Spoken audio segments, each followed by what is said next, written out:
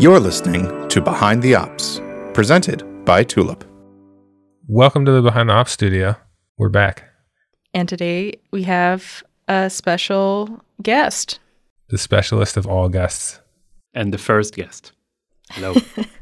So it was so fun doing our bonus episode about ChatGPT and Santa. We had to bring someone who really knows about AI to help explain to our listeners the pros, the cons, and the intricacies there. And you knew a pro in the space. I did happen to know a pro. Roey, why don't you introduce yourself? Hi. Thank you for having me, guys. My name is Roey. I'm head of AI at Tulip. And I have been dealing with AI in the last 10 years at least. And quite a journey. Should we call you Dr. Roey, or is Roey fine? Wow, that will be super embarrassing. Doctor it is. Well, Dr. Roey, can you give us a definition of AI just so we're all starting from the same place? Yeah, definitely. There is no one. But seriously, I think that AI is not well defined in the sense that people think about AI as artificial intelligence per se, meaning a computer that can think like a human. As far as I can tell, that doesn't exist yet. That's still a science fiction, but we are progressing there. And what we currently see as AI is probably an algorithm, a statistical model, a black box if you want, that gets some kind of input, an image, a video, a voice, a signal, a vector, a set of numbers, and creates some kind of prediction. And a prediction could be different things. For example, here is an image. Yeah, that image is a dog image. That will be a prediction. It could be, here is a piece of text in Spanish, and the output will be a text in English.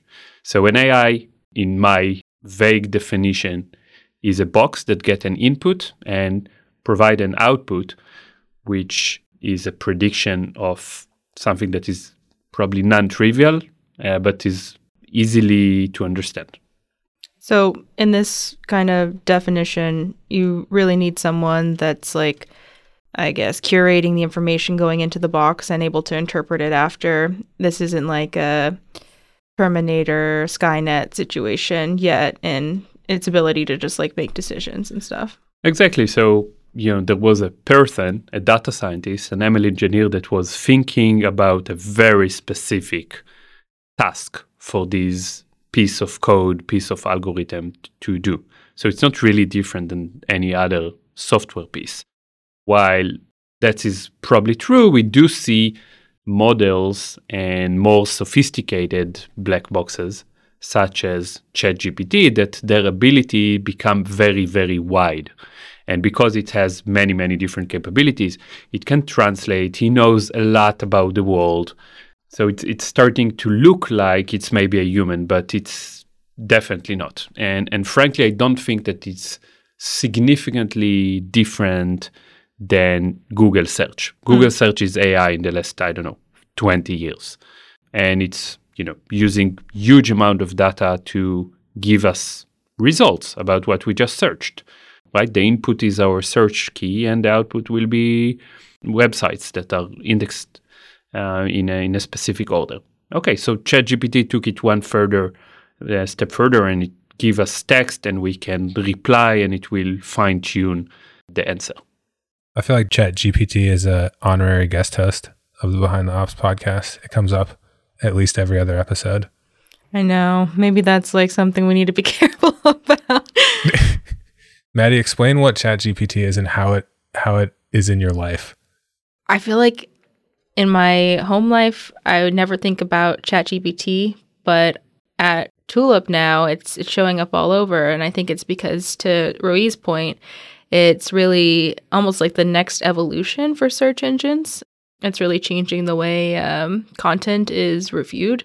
And as a marketer, especially, or someone who works and understands communications, and especially digital communications, I think it's the beginning of what will likely be a step change in how we think about those platforms and the content and all kinds of related things.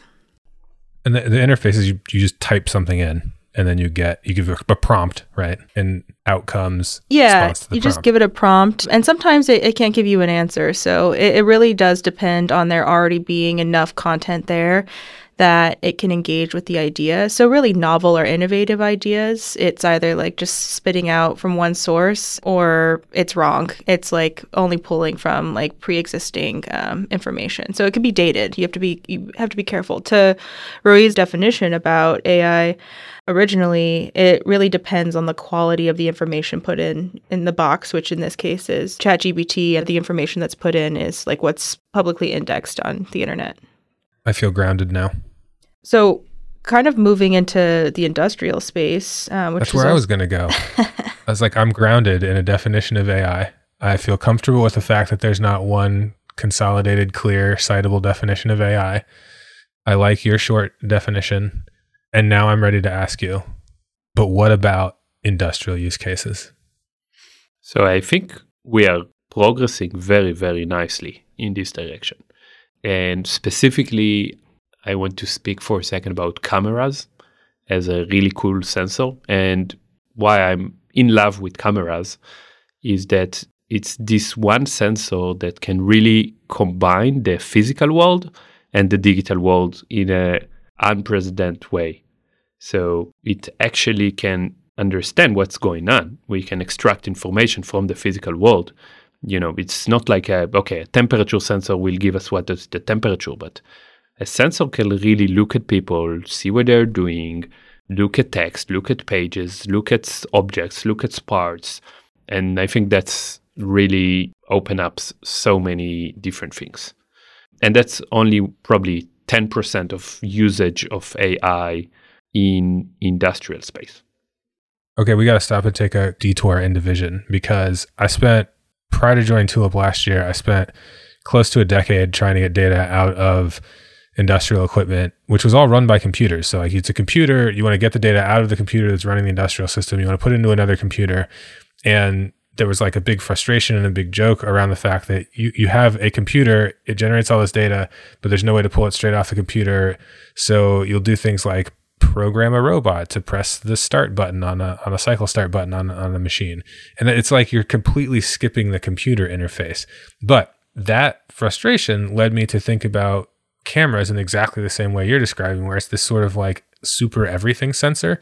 And I'm like, well, if you can take a picture and you can get the data from all of these different contextual things, they're right there. Isn't a $90 webcam like the cheapest sensor that you could use ever anyway for the broadest scope? So is that what you're talking about here, or is it something else? 100%. And I can give you a cool example. So I was working with a customer a few weeks ago, and they had a legacy system probably from the 90s. I don't know, it was a Windows 95 or something older than that.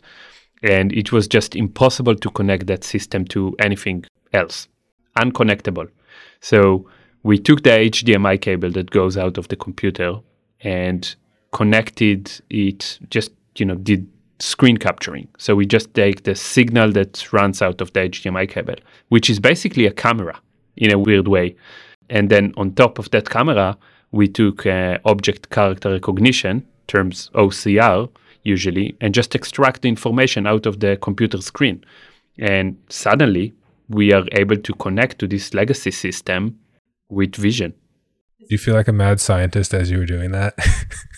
It's hacking. It's a workaround. But think about the industrial system. There are industry, shop floors, whatever. You have so many legacy systems there. So many old machines that are not connected well. And, giving your point and story in the beginning, connectivity is so significant.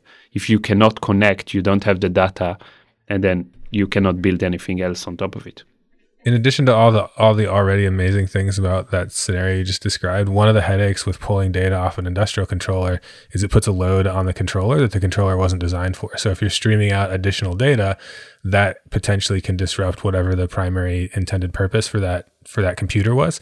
But if you're hijacking what was already signal that was designed to come out for optical, it was going to drive a monitor. Instead, it's driving this. It's genius. I'm just going to sit back and relax and bask in the glory of what you've done here for a second. It is wild. that you're taking a picture of an old system and like parsing it in the same way that you would have a person staring at that screen and like manually transferring the information, but in a much more efficient and less mind-numbing for the person that would have previously had to do that. Right, and it's not different from papers, right? Basically, this system has become like a paper. This screen is a piece of paper that show information, and we can take physical papers and bring them into computer and digitalize them in a similar way. By the way, think about the person looking at something. There are so many people that can use another set of eyes to verify what they're doing, to help them make less mistakes, to find things that they missed. And I think across industries, we see more and more vision use cases like that, augmenting the worker with cameras. And I think definitely in industry and manufacturing, it's very relevant. Vision systems are not new to manufacturing, but this iteration is definitely different than the previous iterations. How is what you're describing and the way that you're thinking about vision and AI in an industrial context, like building on what was previously known or maybe challenging the way that it was previously done before? Can I take you into a historical journey for 10 seconds? Yes. So 2012 was a peaking point in AI. And that was the introduction of deep learning in its modern way. Deep learning was invented in the 50s and was really kicking in the 80s, 90s. But it really got into a peak usability point in 2012 with a case where they took 1 million images, they divided them into 1,000 classes, and deep learning was able to classify these images into classes, outperforming by 10% or more any previous method. And that was the modern way of AI that was introduced. Everything that you are seeing now, from ChatGPT through Alexa, Google Translate, and any other AI that you can think of today, is basically based on deep learning. And when that happened, it started, a very complex algorithmic way to do machine learning and AI. 10 years later, 2022, I think we're starting to see democratization of computer vision. So if you think about industry, we don't have millions of data scientists work in industry and manufacturing. They work in big techs, usually. And suddenly AI become democratized. ChatGPT is a great example of democratization because my kids can play with ChatGPT as well and do amazing things. And we saw so many examples in the last few weeks. But vision is in the same state. Training a model to do classification, object detection, things like that is a no-code, no-effort type of things. It's few hours and you have a ready model that you can use for so many different applications. And I think that's a real game changer that can really change the world in a way that suddenly it can be adopted at scale and make the difference. Can I ask you a challenge question here based on what you said? 100%. What you're describing, it sounds like super exciting and really revolutionary, right? This idea of democratized AI, that anyone can do it, that it's now accessible, this like idea of like low lift, high impact, no needing to know code or data science. But it also feels like if that's true, why isn't it everywhere? Like, if it's that easy and accessible, like what is the thing that is tripping people up or blocking widespread adoption of this across the industrial space? For me, it's a question not about AI. It's about technology. And first of all, I think technology is starting to be everywhere, but it's going back to the business problem. AI can be used for so many things, but if it's not ROI driven, if it's not solving a problem, if it's not, moving the needle for this company, for this manufacturing environment, there is no reason to adopt it. And along the years, I'm in AI startups environment in the last 10 years, I guess. And I saw so many companies trying to solve different problems with limited value to the world. And if it's not impactful, it could be cool, it could be nice, but what I'm going to do with that? Back in my PhD time in grad school, I was working on style transfer, which I'm sure you are familiar with these Van Gogh-like images of your grandmother. And that's cool, but it's not practical, right? It's not solving a business problem. And we've seen a lot of things like that. I think we're reaching a point where there are many things that can done with ROI positive, with AI in manufacturing, in the world in general, and that's exciting. So if you think about, I don't know, a Gartner hype cycle, we're passing this point where the technology is valuable enough to solve real business problems. So it sounds like the most broken thing about AI isn't AI, but people's understanding of how to attach all the possibility with the tool to their work and business. I guess it's falling in love with the technology, but not closing the loop with value and business problems. .com back in the 2000s probably was exactly the same issue. Everybody suddenly was able to open up a web page to do something. And in 2000, we discovered that not all of these websites are really valuable to humanity and to people. So I guess, we're reaching similar point in AI, and I think that's good. That's healthy. That's maturity of the technology. Do you keep a little black book of prospective industrial AI use cases? Specifics? Yeah, I can give you a negative example if you want. Predictive maintenance is a very common use case in manufacturing for AI. And it could be amazing. It could really be a game changer in many facilities, but it could be so unusable.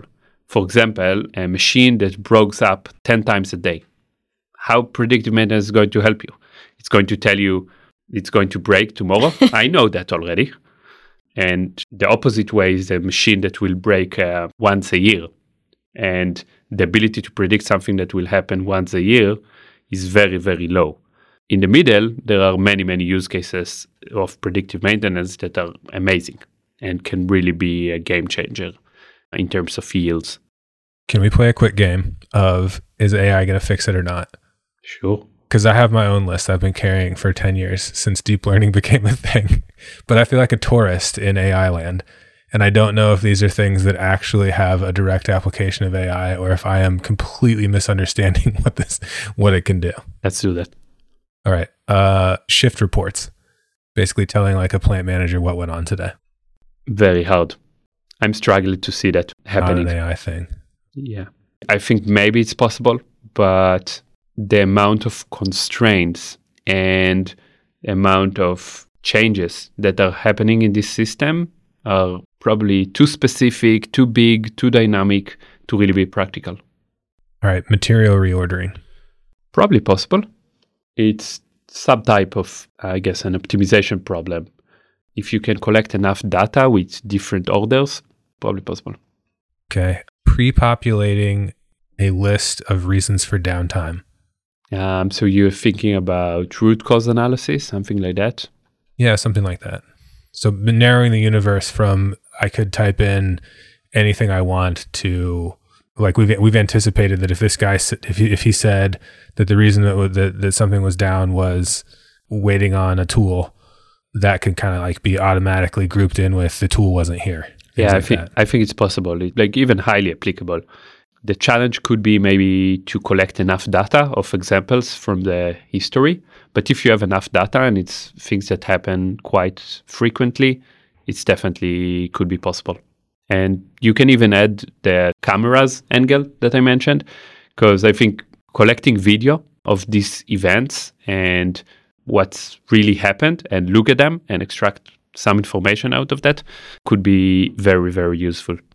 I've only got one more. And it's a doozy. Routing or scheduling based on matching a capability of a piece of equipment or a line or something like that to a requirement of a part or an assembly. It's roughly solved with AI. So I would characterize more as an optimization problem, which, AI is subtype of optimization problem, but I think it's more of a probably graph theory type of problems than deep learning AI type of problems. So that's going to be a mostly solved, but it's not AI. Yeah, I think it's mostly solved. Yeah. Like, 10 rooms, 20 people that need to do 100 tasks and you need to do a schedule.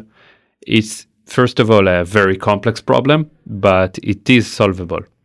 It's interesting, by the way, to see that it is not that hard for people to do, but it's one of the most challenging problems for computers. Take that, computers. Yeah.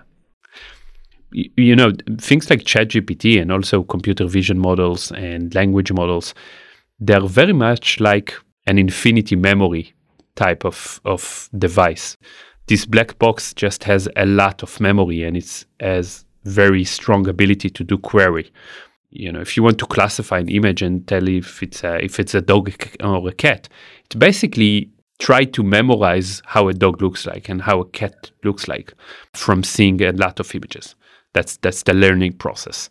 And when you are using ChatGPT, it's doing quite the same with textual thing. But the magic that is why it's not really memory, it's when it's tried to generalized.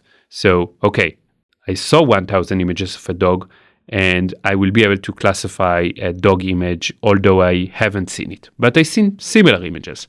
And that's the generalization. The issue is that if you don't have enough data, the boundaries will be quite strong. And it will fail if this dog will start to look a little bit like a cat, but it's still a dog. Or if that system will see an image of a giraffe that was never introduced during the learning stage, no reason that it will know what giraffe is. So it's really bounded within the information that it's seen before and the ability to generalize this information. I've definitely seen what you're describing happen with consumer-focused AI. I have a very fluffy dog, and she's been AI cartoonized as a very beautiful cat. So hasn't seen a dog like her before on their training model. Has she ever been identified as a giraffe? Unfortunately not, but I would love to see it. Neck is too short for the AI to make that guess. I have one last question for you, Roy, kind of like looking forward for the next year. What do you think is one of the bigger accomplishments that you would expect to happen, or milestones in the maturity of AI? Big one.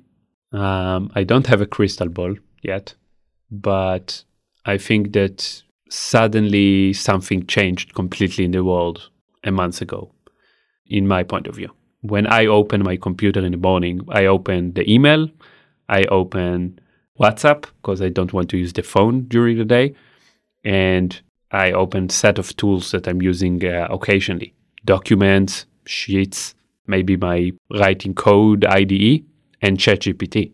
Seriously, It's consistently open in my browser because I'm using it to write an SOW, I'm using it to write a LinkedIn post, I'm using it to tune my email, and it's became a very practical tool for so many things. And I can see huge amount of practical applications that are suddenly easily achievable on top of this technology. So I think we are really going to see so many cool ideas coming over in the coming year. And I'm very excited. I love that as a story that you're sharing with us, because what I take away from that is, because it's pulling from things that already exist, what you're doing is getting rid of the repetitive kind of boilerplate part of your work and really giving yourself more time to be creative and level stuff up. And if we tie that back to manufacturing and also how we think about the value of bringing in more flexible tech and just digitization, from moving from lower value, not worth kind of the amount of human resources of thinking through problems, and giving all of those folks more time to do the problem solving, this is basically an extension of that. I love what you just said, because I'm really not a big believer in automation. I'm a big believer in augmentation. And I think that AI can really augment people. And it can augment, another set of eyes to do visual inspection in the shop floor, and can augment my work when I need to write a document and I need, a structure. So I can, here's the structure of the document. This is how an SOW should look like. Now, do your thing, be creative, put the important aspects instead of, okay, another SOW title, subsections and the normal, limitation scope, whatever I need to write there. And just as an example. And I think it's so helpful. Well, thank you for being our first guest. A plus starter guest for Behind the Ops. Russ, do you want to take us out? This has been Dr. Roey for Behind the Ops. Thanks so much for coming. Pleasure to be here. See you next time. See you next time. Behind the Ops is brought to you by Tulip. Connect the people, machines, devices, and systems used in your production and logistics processes with our frontline operations platform. Visit tulip.co to learn more. This show is produced by Jasmine Chan and edited by Tom Obarski. If you enjoyed listening, support the show by leaving us a quick rating or review. It really helps. If you have feedback for this or any of our other episodes, you can reach us at behindtheops@tulip.co.